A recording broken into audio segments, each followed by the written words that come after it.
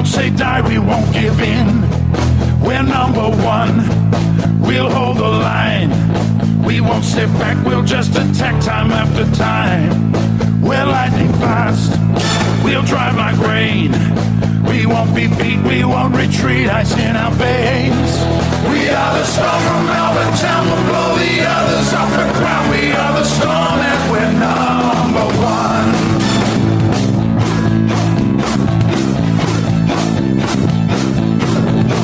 We'll hit them hard, we'll take them down. When the storm hits, we'll blow the others out. We are the Storm and we're number one. Welcome to Stormcast, the official Melbourne Storm podcast, episode 9. As always, a quick shout out to those of you who are supporting the podcast by downloading and subscribing to Stormcast with Gobs, the one and only Melbourne Storm podcast. Stormcast is your one-stop shop for discussing all things Melbourne Storm. Stormcast with Gobs is available on podcasts, Google Podcasts and Spotify. As always, I'm your host Gobs, and I'll be bringing you the latest news, views and Storm content across the 2023 season. Now, let's get on with the podcast, shall we?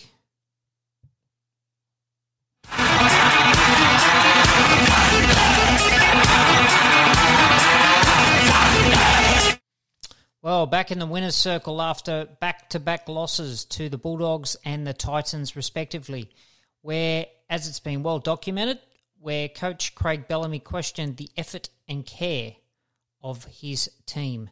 Storm's effort and care returned. So did playmaker Cameron Munster as they ended a 2-game losing run and regained some confidence against West's Tigers last Friday night. The Storm claimed a 24-12 win, scoring their first 4 tries of the first half in an unconventional 6 p.m. kickoff at Amy Park. Storm's record now improves to 2 wins and 2 losses. Munster, who missed 2 games due to a badly broken finger, scored a try and set up another, made a big difference. But more important, it was a reduction in errors and better discipline, which Bellamy had been critical of during the previous 2 losses. Second gamer, Jonah Pezet, again impressed. This time in the halfback role, following a 2-game suspension to regular starter Jerome Hughes, the young New South Wales Blues back defended with vigour and made some tidy passes in the lead-up to the Storm's first 2 tries. Bellamy praised Pezet as being among his side's best players on the night.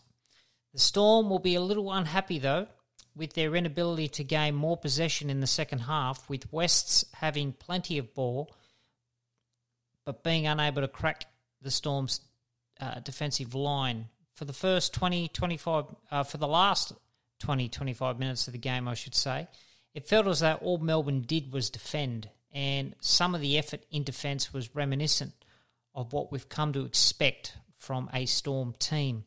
Stoic goal line defence, great scramble to shut down offloads, second phase play and quick shifts to the edges. Storm will take great confidence from their defensive effort and will look to build on that going into round 5 and the ensuing weeks ahead against some formidable opposition, namely in the Rabbitohs this Friday night at Accor Stadium, the Roosters and the Seagulls in the next month of football. So let's hear what Belzer had to say in the press conference. Yeah, it's sort of a little bit topsy-turvy there at stages. You know, I thought we'd done some of the things we haven't been doing so well the last couple of weeks. I thought we'd done them really well. Made it really hard on ourselves a couple of times, or 2 or 3 times we made an error, and then we give a penalty away on that next set. You know, that put us under pressure, you know. So we just need to be better there.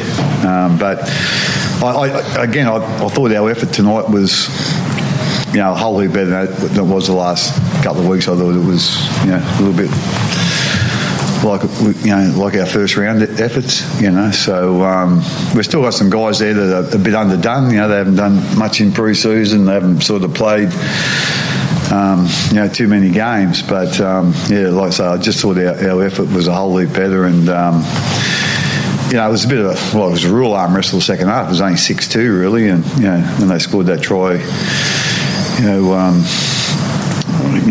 just before it went over the end goal. So, like I say, when you look at it like that, I think it was a much improved effort from our last 2 weeks.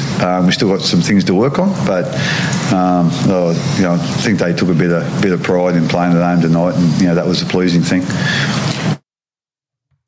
Craig Bellamy there. So that was one thing that I was really happy with. It was a much improved performance. The Storm were completing at 87%, so 36 completed sets from 41 total, which is greatly improved on previous weeks. In terms of missed tackles, only 26, so it's slowly starting to come down. The defensive effort is improving week to week now, which is really, really good to see. In terms of discipline, the Storm gave away 7 penalties, 3 ruck infringements and 1 inside the 10. So the discipline, whilst there's still areas of improvement, the overall improvement compared to the previous fortnights of football has dramatically turned around, which is great to see. So now it's really about seeing a consistent sort of trend in reducing that discipline factor, or the ill discipline in that area, as well as improving on the defensive capacity and reducing that missed tackles. So let's see, we do start to see that, because, as mentioned, we're coming into a month of football now, which is going to be extremely hard, a real sort of litmus test in terms of where the Storm are at. And again, we don't make excuses. Yes, we know we're undermanned. We're severely under strength in terms of still missing quite a number of players, specifically Jerome Hughes, Nelson Asafa-Solomona, and Ryan Pappenhausen. They're the big 3 that are missing at this stage. Once you inject those 3 players into the team, I think you'll start to see a dramatic turnaround, not only defensively, but just from an overall performance, because of the quality and the calibre of player. They improve the players around them. So, again, it's a wait-and-see approach in terms of when they are coming back, specifically around Ryan Pappenhausen. Captain Christian Welch was also asked about the win and the turnaround of a much-improved performance. Let's see what Welshie had to say in the press conference.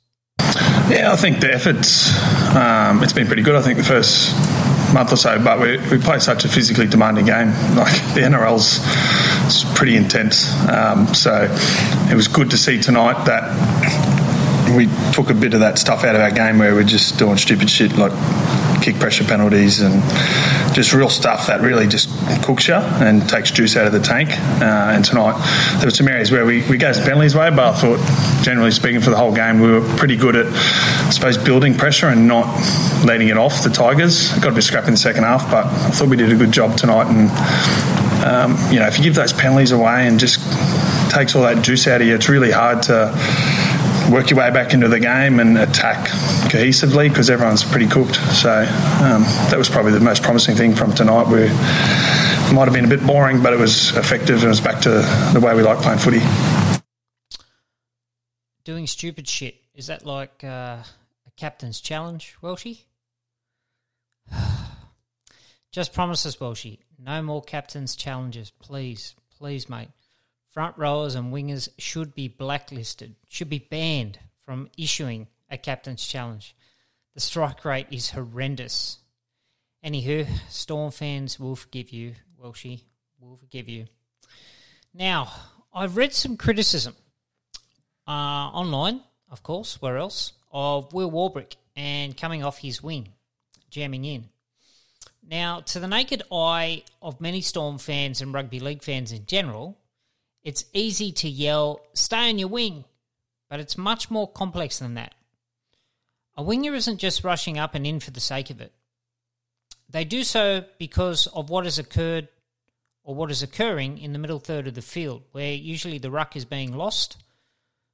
The sides on the back foot, they're getting frog marched down through just not being able to contain the momentum of the opposition.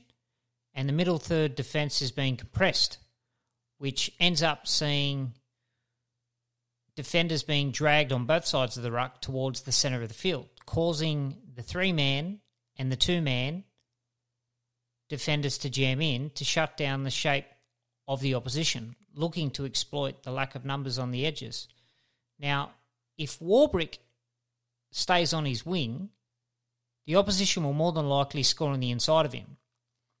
So it becomes a numbers game where the defending team is on the back foot and who's in the middle third defensive system is compressing to stop the opposition from scoring through the front door or the front gate, which is virtually in the centre of the field or the centre of the goal line, so to speak. So defending on the outside edges at wing and centre, commonly known as the 2-man, the centre is the 2-man defender, can be very challenging. It's extremely tough out there, especially when players of that calibre are coming at you with support, both on the inside and the outside, and asking questions and trying to exploit the numbers. So edge defenders, like your wingers, like your 2-mans, like your 3-mans, which are generally halves, they need to be flexible and proactive in their movements and be prepared to respond to just about anything. The location can be extremely lonely and often disaster awaits should you make the wrong call. Now, usually the wrong call means that you're retreating or you're actually standing where you are. You're actually not reading what's coming and you're not warding off a potential attacking raid by jamming in and trying to shut down the play, which is why Warbrick and wingers jam in, because you'd rather be trying to shut down the play and having them score in the corner as opposed to not jamming in, holding your width, and then end up seeing the opposition score on the inside of you close towards the post, which 4 points usually becomes 6 points. All these decisions have to be made within a split second. There is no time to debate your options, really. It is and can be quite instinctive from many hours and many reps of practice at training. However, under pressure, it only takes one player not working on the same page as his teammate on the inside of him for the structure to break down. Under pressure, even the best players panic and can make wrong decisions. There are a few key areas that defending teams can concentrate on to give themselves a chance of stopping attacking players steaming through on the edges. The secret to any good defence is for your defenders to be sticking to the team's defensive principles and working together, meaning doing the same things. Anytime you're talking about defensive structures on the edge, more often than not, it depends on what support you're getting from the men on the inside. Often your tight forwards, those middle men have their work cut out for them, as I've already established in terms of that middle ruck defence. Now, the markers initiate the speed of the game and have the power to remove all momentum that the attacking side has built. So the marker's first priority are to engage the hooker to either shut him down or limit his options at the defensive line. The A defender controls the speed of the line. So the when I say A defender, it's the first person closest to the ruck that isn't a marker. So usually that first man straight off the ruck, that's the A defender. The B defender next to them, the C, and so on. So the A defender controls the speed of the line. So if the A defender gets up really quickly, the B defender has to go with him. If the B defender goes with him, the C defender goes with him, which all of a sudden you've got line speed, okay? You've got line speed coming up consistently.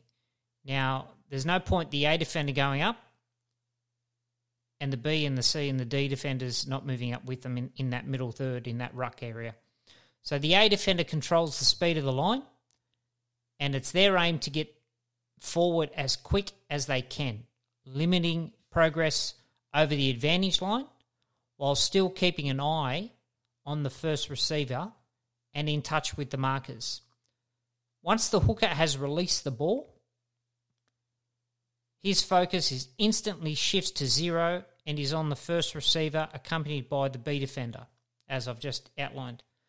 No defending team can afford playmakers the luxury of going to the line with support. It's the most important for the inside defenders to pressure the first receiver and work from the inside out.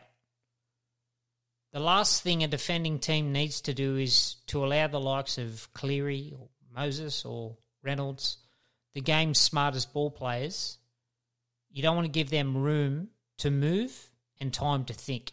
Hence that line speed of the A and B defender coming off the line very quickly to try and limit the amount of room they've got and the amount of time they've got. Hence kick pressure, hence that sort of defensive pressure straight off the bat.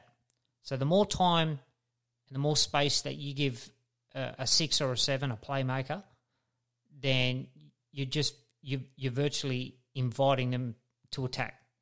And that can put a great deal of defensive pressure on your team. So again, it's all dictated by the markers. As soon as the markers move and try and shut down that dummy half, the hooker, and then it's up to the A defender to really put pressure on that first man. Be it if the hooker tries to engage as well. So it's extremely tough to defend the whole field. So when attacking teams are in the middle of the field, the defensive team should have 2 markers and 5 defenders on each side of the ruck or the play the ball, and a fullback directing his defensive line. Plenty of teams use the saying, shut the gate, which I've just alluded to as well. It's a term used to get the middle third defenders to move up and slide with the play, keeping a uniform line and not dropping off too early, ensuring that they're ready to collar a runner on an inside line. So the smart halfbacks are looking for the advantage like a quick play the ball when the line is not set or where there are only 4 defenders on one side of the field, again, becoming a numbers game. The defensive team then has to make a decision. Do they rush forward and jam in, trying to shut down the attack, or do they wait and hold and wait for the inside defenders to come and help, perhaps giving up 10 or 15 metres before stopping this attacking play? That's the question. Now, all teams will have different theories as to when a third man in the line can leave the lead runner and drift onto the fullback on the back of shape. But most want that defender to check the lead runner first. The third man in is usually a half. So when I reference 3-man, the 3-man defender, that's usually the half, meaning they're 3 in from the wing. Okay? He determines what the outside 2 defenders do. So your 2-man, which is generally your centre, and your winger. However, late sudden movements in any defensive structure can cause problems for outside teammates. It may not look too different, but all teams have their own defensive structures. Melbourne tend to wedge in or jam in when under pressure on the edges. Hence why you see Will Warbrick, and even in previous years you've seen Jennings, you've seen Suliasi, Vunivalu, you've seen Sisawanga. They've all jammed in.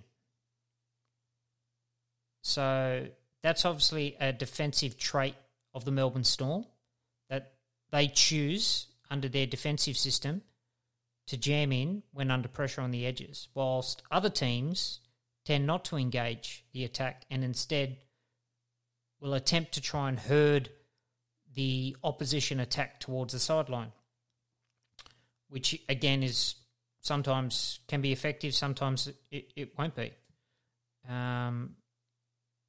Cluey attack and Cluey halves are very switched on to defensive structures. So whilst many teams have different defensive systems, all generally display the same key principles. They are move up fast, stay on your defender's inside shoulder, communicate, nominate your attacker, so who's going to get the ball, who they're looking at and marking. Don't go past the ball. And again, shut the gate. Really, really close up that middle. So, all in all, tackling is the individual's responsibility. Defence, that's the entire team's responsibility. Now, I know podcasts aren't a visual medium, so I hope that breakdown wasn't too hard to decipher and comprehend. The story being is that Warbrick is jamming in because of what is occurring on the inside, specifically around that middle third. So if he's jamming in, he's doing it for a reason. Now, I don't begrudge him for that because it's obviously a defensive system that the Storm are employing in order to ensure that if they are stretched for numbers, you're always going to be wanting to try and concede a try if you have to. No one wants to concede a try, but if you have to, you want to see that happen in the corner as opposed closer towards the ruck or the posts. So you want to be corralling your opposition to score out wide as opposed to in the middle. So again, I hope that breakdown wasn't too hard to understand and comprehend. So yeah, a little bit of defensive 101 from Gobs.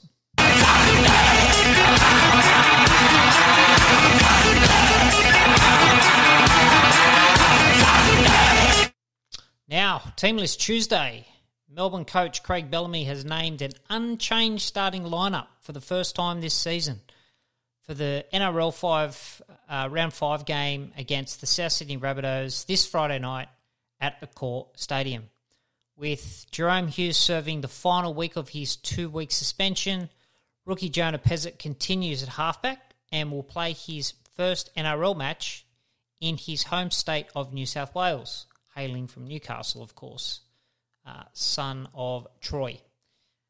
The only changes to the squad of the 17 that defeated West's Tigers comes on the interchange bench with the return of Tom Eisenhuth, who's been named to make his first NRL appearance of the year after returning from injury for the Sunshine Coast Falcons in the Host Plus Cup 10 days ago. And Bronson Garlick taking over in the number 14 jersey from young Tyrone Wishart, who is on the reserves list. Winger George Jennings has also been added to the extended bench for the first time in 2023 after lining up in 2 games for the Brisbane East's Tigers as he makes his comeback from an ACL tear in round 1 last year against Wests. Both Storm and the Rabbitohs have 2 wins and 2 losses after the first month of the season. So both teams will be looking to add another win to their record as it stands. Kickoff is at 8 p.m. this Friday night. It can be watched live on 9Gem in Victoria, Channel 9, New South Wales and Queensland, Fox League and KO Sports. Now let's have a look at the team. So Nick Meaney has been named again at fullback. Will Warbrick and Xavier Coates are on the wings. Remus Smith and Justin Olam are also in the centres. The halves, Cameron Munster, who again returned successfully from a fractured finger last week, compound fracture, that is. Jonah Pezzett gets his first start in the number 7 jersey. Tui Kamikamica and Christian Welsh are in the front row with Harry Grant at hooker. Trent Liero and Alicia Katoa are on the edges, and Josh King locks the scrum. Now, on the interchange bench, Bronson Garlick, as mentioned, is in the number 14, replacing Tyron Wishart. Alec McDonald, Tariq Sims, and Tom Eisenhuth round out the 17. On the extended reserves list, we have Grant Anderson, Tyron Wishart, Jordan Grant, George Jennings, and Jack Howarth has also been named on the extended bench. Now, looking at our opposition, Latrell Mitchell is at fullback for the Rabbitohs. On the wings, Alex Johnston, the try-scoring machine, and Isaac Thompson. Isaiah Tass and Campbell Graham are in the centres. The halves, Cody Walker and Lachlan Ilias, the man who kicked their winning field goal last week. The front row and forwards are Daniel Saluka Fafita and Tom Burgess. They're up front. In the front row, Damien Cook is at hooker. I believe he used to be a beach sprinter. Do you know that? Keon Kolomatangi, Jacob Host are in the second row, and Cameron Murray is at lock and captain. Their interchange bench includes Jed Cartwright, Michael Cheekham, David Mawali, and Hame Sele returns from a nasty concussion sustained in round 2 against the Roosters.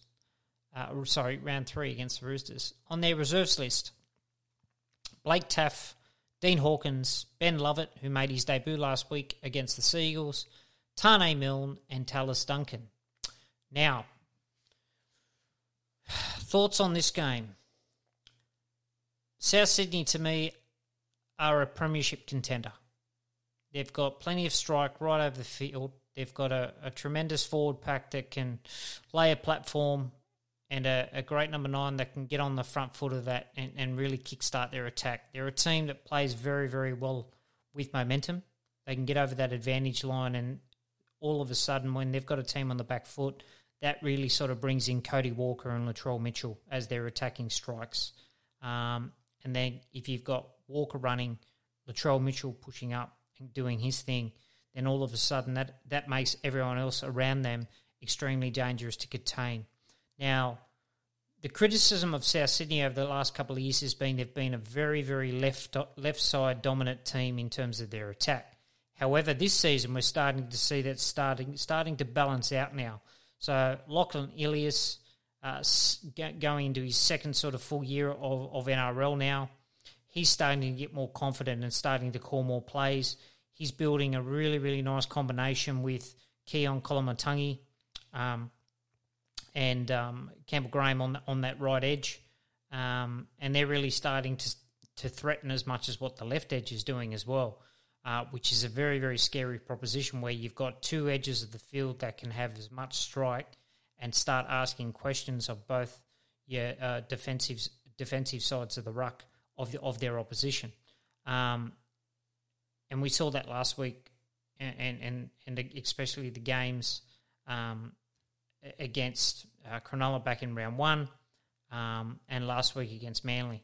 So it's really going to be down to, in my personal opinion, if the Storm can hold the middle third, so if they can meet the go forward of Saluka Fafita and Tom Burgess specifically, and the likes of Mawali and Sele as middle thirds off the bench when that rotation starts to occur, if they can hold them in the middle and limit the go forward and the momentum which Damien Cook likes to play off, which again can bring in your likes of Cody Walker, who just like to go bang and take off when all of a sudden he can see a retreating defensive line or a defensive line that lacks line speed, which he'll then run the ball and make them engage. If they can limit the go forward and win the ruck in and around that, so there's a really, really big job for Tui Kamikamica and Christian Welsh and Josh King, especially in that first 20, 25-minute period, if they can hold the Rabbitohs middle, then all of a sudden it's game on in my opinion. Because I look at that Storm back line, and if they're not on the back foot and they're getting an even amount of possession, the team's getting an even amount of possession, the Storm are going to play good field position, then all of a sudden I can't see any pressure to the edges. However, again, it really comes down to holding that middle. So the Pigs, as we like to call the ruck forwards, they've got their jobs cut out for them. So if Kemi Kamitha, Welsh, Josh King, if they can match the go forward of Saluka Fafita, Tom Burgess, Cameron Murray, who likes to play as that link man to the edges, if they can meet the go forward and limit the opportunities that are coming through that sort of middle third, shutting the gate, so to speak, and really, really trying to control that sort of line speed in and around that ruck area, then I think the Storm are in this up to their eyeballs. Because you look at Tariq Sims, who's a big body, Alec McDonald, who's got really, really good leg speed for a middle third forward. Bronson Garlick is just going to go out there and give his all. So he'll run hard, he'll defend. You know what you're going to get from Bronson Garlick. He's just a blue-collar worker. Tom Eisenhuth, very much the same. He's not going to let anyone down when he gets on there and plays that sort of that middle third role as well. It's going to be a fascinating game. South Sydney will start favourites, obviously, because they're at home. They haven't got as many injury concerns and players missing as what the poor old Storm do. But again, I think the Storm they've got to take some confidence out of the way they defended last week, specifically in that second half, where all they did was defend, especially that last quarter of the game, specifically in their own half and in their own red zone off their goal line, shutting down second phase play. West Tigers played with plenty of gay abandon. They moved the ball a lot. They had to, and that really sort of pulled the defensive system of the Storm apart. But the scramble, the effort in the scramble to get back there and shut down play and make those last-ditch efforts, or don't worry about thinking that the man on the inside or the man on the outside will make that tackle, I'll make the tackle. So it became that individual effort of the individual player. And if they're doing their job, that helps everyone else do theirs.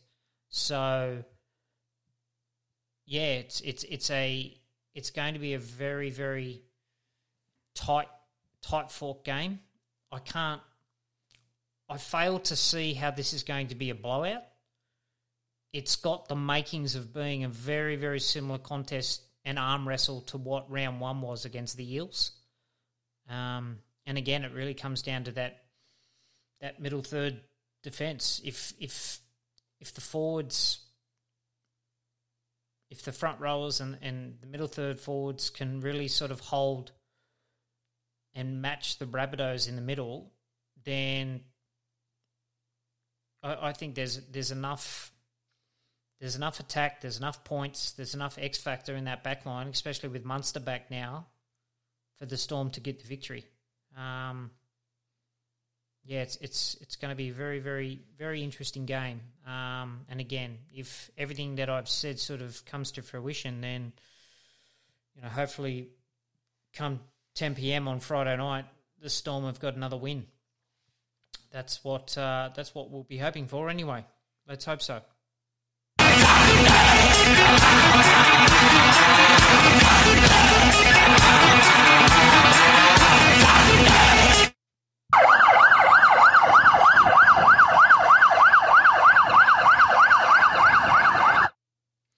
Now, the latest injury and rehab report for the Storm. So we've got the latest update is Nelson Asofa-Solomona. As we know, the big man is a 6 to 8 week layoff from an from the high-grade MCL injury that he sustained against the Bulldogs in round 2. Now, for those of you that follow Nelson, Asafa Solomona on Instagram, for those of you that follow the Storm on Instagram, which I'm assuming majority of you would, the photos this week, and even in the dressing sheds last week, indicated that Nelson isn't wearing a brace on the leg anymore, which is always a good sign. At training this week, he obviously had some strapping around the leg, but he didn't have a bib on, which goes to show that he is moving and he is training with the side. So the indication that he was going to be out for that 8 to 10 week period, it seems I've said before that the Storm's medical team can be very conservative with their figures and their numbers. Traditionally over the years, it's always based on a worst case scenario, and I think they're quite right to do so, because it's always going to be based on a worst case scenario, because you never want to be seeing a player rush back or giving false hope. But the indications thus far would suggest that it potentially may not be an 8-week layoff, and that if the indications of Nelson training with the team with no brace in dressing sheds, no brace in the photos that he's putting up on Instagram, and training with the team in all of the team photos that have been sort of uploaded this week, then that's got to be a good thing, which means that he could be back sooner than we think. And if that's the case, that's going to be welcome news for the Storm. So fingers crossed he may be back sooner than we potentially anticipate. I'm not saying next week. I'm not saying the week after, but potentially he could be back in maybe 3 or 4 weeks, which would be great. It'd be great to have him sooner rather than later. Now, the Storm have the bye coming up, I think it's in round 9. And if he's due back in, let's say he's back in 4 weeks or 3 weeks. If he's back in 3 to 4 weeks, he could potentially playing against the Warriors in Anzac Day. Now, the Storm roll into the bye.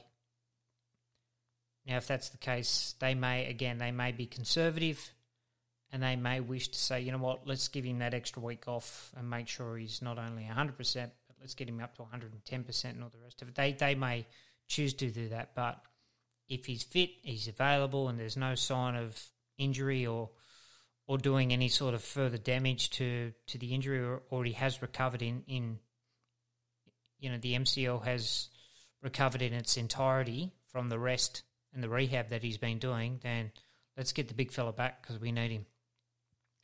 Tepai Moroa, the calf injury is still causing some issues. So he's closing in on a return, which is good. So he's expected to resume full training next week. Ryan Papenhuyzen, as we know, the most well-documented knee in world sport, perhaps is building his running volumes, which, again, for those of you that follow Ryan Papenhuyzen on social media, would acknowledge that he's been running on a gravity treadmill, which aims to take pressure off foot, ankle, leg, knee, hip, etc. And that's been progressive over the past few weeks.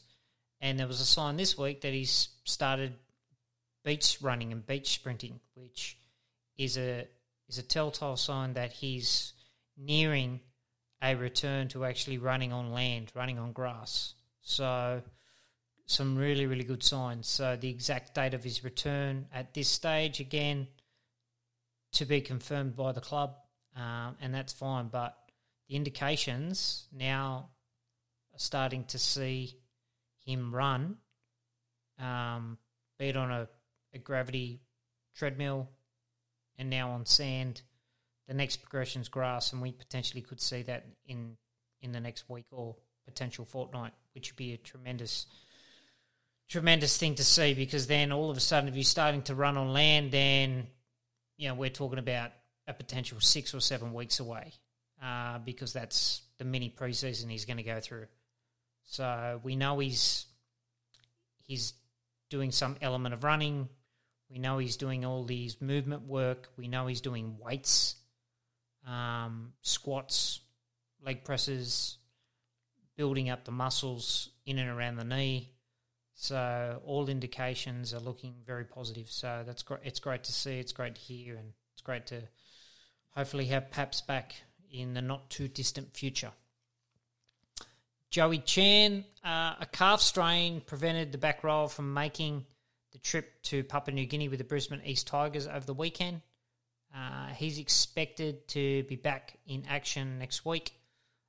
Dean Ieremia, as we know, will not be available for the rest of the year, sustaining that ACL rupture in the trials against the Warriors. So again, we hope everything's going okay with his rehab.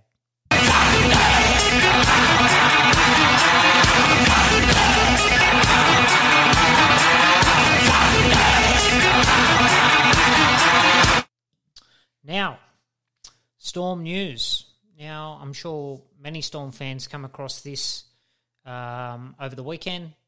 So, News Corp revealed that Maroons and the Melbourne Storm are locked in a battle for Billy, with Storm chairman Matt Tripp confirming the club icon is on his hit list of candidates to succeed Craig Bellamy. No surprise at all. Slater is off contract at the end of this year's Origin campaign, but to Queensland bosses, they want him on board for a longer term after steering the Maroons to an epic series win over the Blues in his rookie season in 2022. But Queensland could be blown out of the water by the Storm, who are increasingly resigned to Bellamy retiring as head coach this year. Again, still media speculation, no confirmation, and are ready to implement a mentoring succession plan, should he choose not to coach on. Storm legend Billy Slater is at the epicentre of Matt Tripp's blueprint to ensure Melbourne remains an NRL juggernaut. Tripp has made it clear he wants Bellamy to retain his coaching mantle and remain in charge in 2024, but said if the 64-year-old opts to stand down after a 20-year purple reign, Billy Slater will be among his targets. We'd be mad not to look at someone like Billy Slater, Tripp said. Billy is a legend of the club. He's an inspiration, and he's one of 6 or 7 candidates we are looking at to replace Craig. To be honest, my first priority is to keep Craig as head coach and talking to him about why I would love him to go on for another season. I haven't started planning yet, but if we have to start planning to replace Craig, Billy is in the mix. Billy would be a great coach of the Storm. He is smart and highly regarded, but I have to be respectful to Craig and the other candidates. Slater is widely regarded as one of the greatest fullbacks in rugby league history, scoring 190 tries from 319 games for Melbourne Storm, whilst also amassing 30 tests for Australia and 31 Origin appearances for Queensland. The 39-year-old has made a slick transition to commentary, and his expert analysis for Channel 9 has rubber-stamped him as one of the sharpest minds in the game. Billy Slater and his tactical brain was underlined this season when the Queensland Rugby League hierarchy gambled on Slater to replace Paul Green and hit the jackpot as the unproven coach masterminded the Maroons' stunning ball over of the Blues. Slater originally inked a 2-year contract to coach Queensland and has told the QRL, Queensland Rugby League, He will wait until the completion of this year's series to decide if he desires another term at Camp Maroon. Queensland Rugby League chairman Bruce Hatcher confirmed he is keen to secure Slater for 2024 and beyond, but concedes the Maroons could face a fight from the Melbourne Storm. The Dogs are barking on this one, that Slater could succeed Bellamy, Hatcher said. We would like to extend him, but Billy has told us he wants to get to the end of this Origin series and review things then. Hopefully he's the Origin coach this year and next year, but Craig Bellamy has indicated this could be his last season, so we may have a battle on our hands to keep Billy. I have no doubt Billy would be a success at Melbourne, but we are wrapped in his approach and we would love to keep him as Queensland coach for the longer term, said Hatcher. Speaking recently on the Billy Slater podcast, the Maroons' mentor said he didn't see himself as an NRL coach at the moment. The Melbourne Storm mean a lot to me, he said.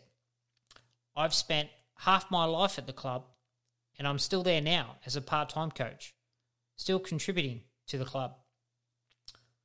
But Matt Tripp decides D-Day is fast approaching for the Melbourne Storm. Bellamy has flirted with retirement several times over the past decade, but this time Tripp believes his intentions are real, bringing Billy Slater firmly into the coaching equation. Other options for the Melbourne Storm include current assistant coach Mark Brentnell, former right-hand man Jason Riles, ex-Melbourne Storm prop, currently the Gold Coast, Brett White, and South Sydney Premiership coach Michael Maguire, who's currently at Canberra, once worked under Craig Bellamy. Craig has given every indication that this year will be his last, and this time I believe him compared to years gone by, Tripp said. He suggests this year is his last and I have to take him on face value. While we are going through some patches of bad form and we've lost some great players, I honestly believe Craig is coaching as well as he ever has, and I still think he is the best coach in the game and the guy to coach our club in 2024. Craig Bellamy is a once-in-a-lifetime coach, and fortunately for us, he is at the Storm and will be at years to come. But it's just a matter of in what capacity.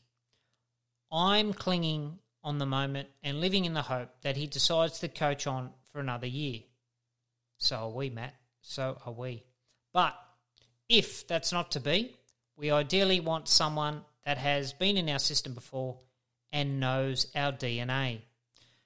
Billy Slater will certainly be one of the 6 or 7 candidates that we will be looking at. So there we have it. So I think we all acknowledge how influential Matt Tripp can be in terms of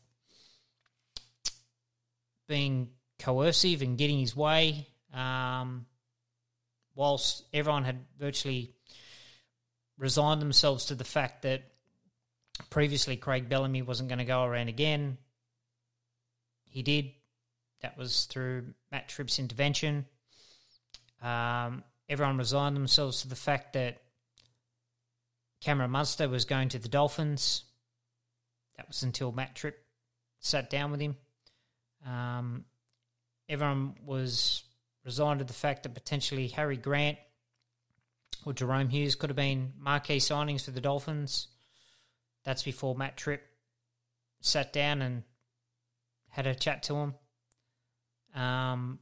So you get the guy, you get the feeling, and you can see that Matt Tripp's a bit of a mover and a shaker. And I'm not going to draw comparisons with Uncle Nick Politis at the Roosters, but Tripp's record in terms of getting his way and getting what he wants and getting his man is up there with Politis at the Roosters. So when Matt Tripp wants something, his record now shows that he usually gets what he wants. So if he needs to have that phone booth conversation with Craig Bellamy about going around again, I personally think that Craig Bellamy will be coaching in 2024. That's just my gut feeling. Because once a coach, always a coach. And I've said that time and time and time again. And I made mention to it a few weeks ago in a previous podcast where Gus Gould virtually had told him that you're not allowed to retire. We're going to carry you out in a box. And to be honest, that's the way it should be. You coach until you can't coach anymore. And while there's life, there's hope. And whilst there's life, there's still a lot of coaching to be done. Someone's number on a birth certificate shouldn't dictate when they can't work anymore. And I think we've seen that with Wayne Bennett. Again, older than Craig Bellamy, but still has his faculties, still have his wits about him, and is still proving that he's one of the not only rugby league's great coaches, but sports great coaches. So, if age shouldn't dictate when someone has to retire or step away and all the rest of it, and only Craig Bellamy's ever going to know that, right? He's only ever going to know whether it's ready to hang up the clipboard, but he's showing no signs of it. That's the thing. He's showing no signs of stopping. He recently went overseas again on a study tour to improve himself, to increase his knowledge base, bring that information back, implement that into the football club, implement that into the learnings from Celtic FC into his own coaching repertoire. That doesn't strike me as someone who's ready to stop coaching. Now, we love the animation and the antics that go on in the coach's box. For someone who's lost the passion, lost the fire, lost the desire, lost the fight to coach, the way he's carrying on in the coach's box, the way he's carrying on and spraying the team at halftime and full-time, to me he's giving every indication that he's far from done as a coach. And I hope I'm not reading that the wrong way, and I hope everyone else isn't reading that the wrong way, but I think he coaches on. That's just my personal gut feel, and I hope that gut feel comes to fruition, and it is right.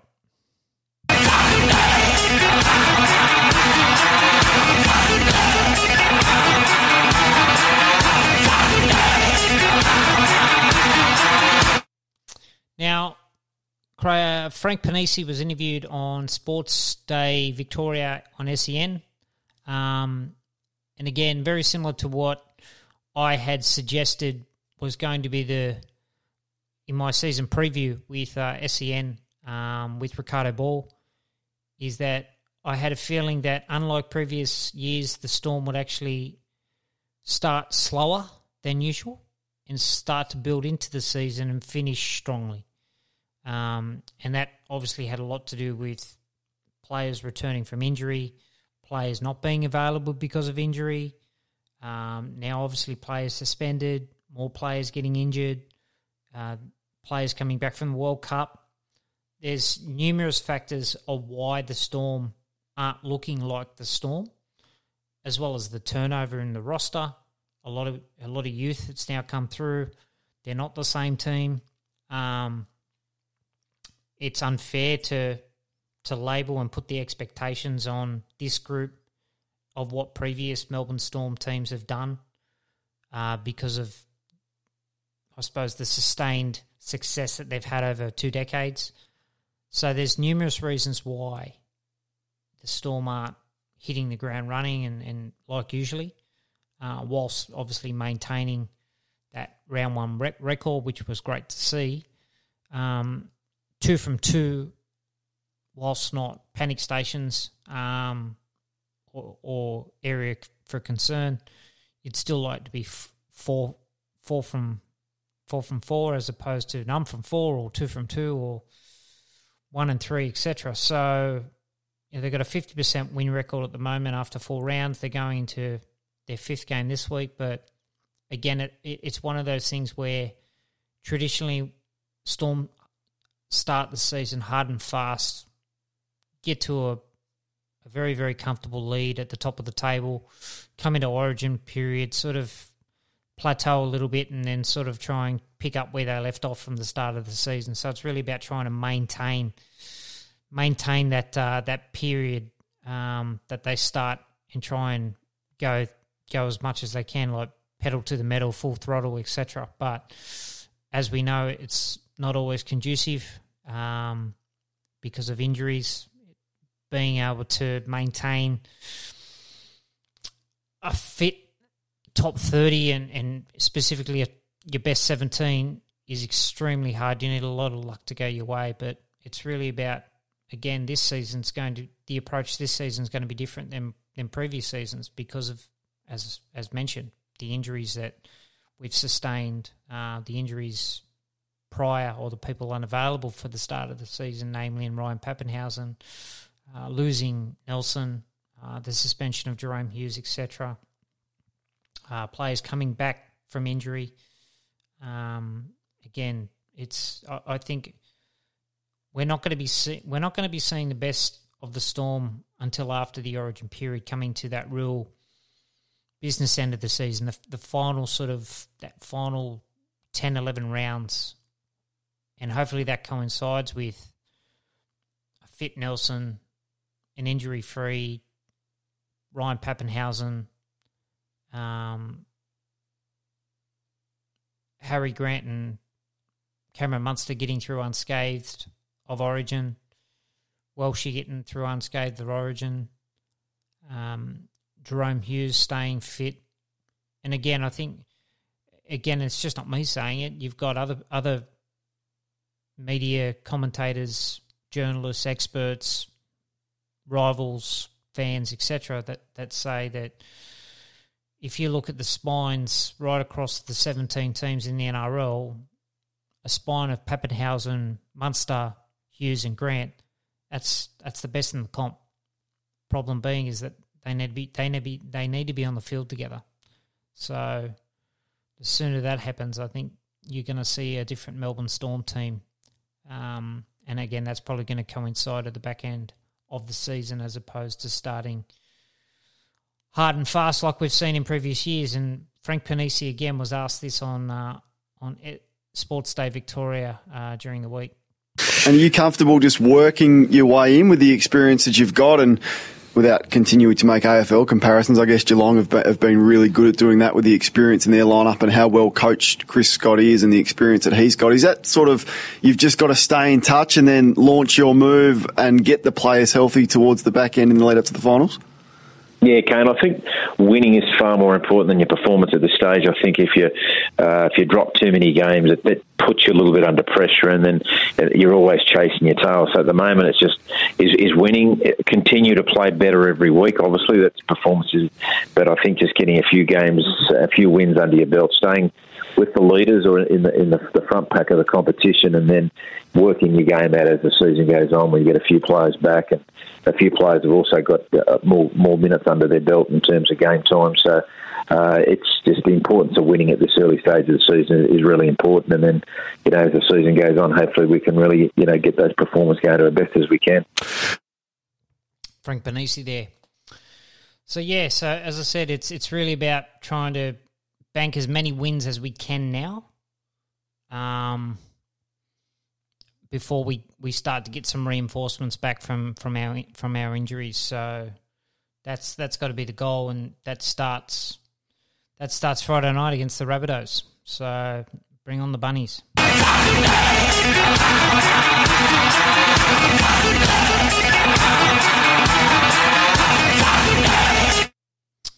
So that just about does it for this week. So again, thank you so much for your ears and tuning in and subscribing and downloading. Really appreciate the support. The feedback's been great, be it constructive criticism or praise. Any type of feedback's great, because that means that people are listening, and I really appreciate that. So thank you so much for that. So final thoughts going into round 5 against the Rabbitohs this week. Again, I think where the game is going to be won, where it's going to be lost, really is going to be down to the forward battle. So big task for Cameron Kamitha, Welshie, Josh King, Elliot McDonald and Tarek Sims in particular as that middle third, really trying to maintain the sort of the carnage and the damage that the likes of Saluka Fafita and Tom Burgess, who are big bodies, Cameron Murray, generating quick play the balls for Damien Cook to play on the back of. If we can shut them down, then I believe that the Storm will go a long way, because then you're limiting the opportunity of Cody Walker and Latrell Mitchell injecting themselves into the game. And if you're doing that, then all of a sudden their edges are going to be easily contained, as opposed to not being contained. So yeah, I mean, there's plenty of strike in Isaiah Tass and Campbell Graham. Keon Kolomatangi on the edge is always a threat.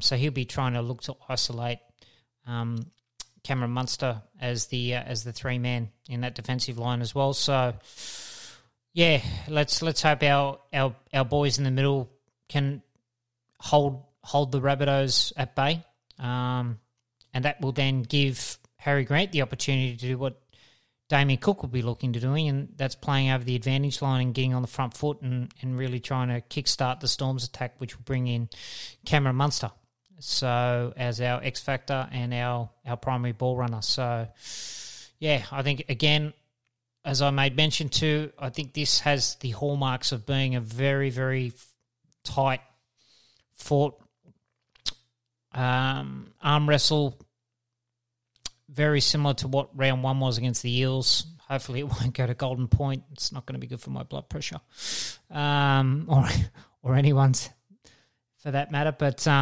yeah, look, if I was a betting man, which I'm not, for those of you that are, gamble responsibly. I'm predicting a Storm win 1-12. I'll say Storm by 2. So I'll say Storm by 2, and fingers crossed it'll be a tremendous game of rugby league. And on that note, enjoy your weekend, enjoy your rugby league, and go the Storm.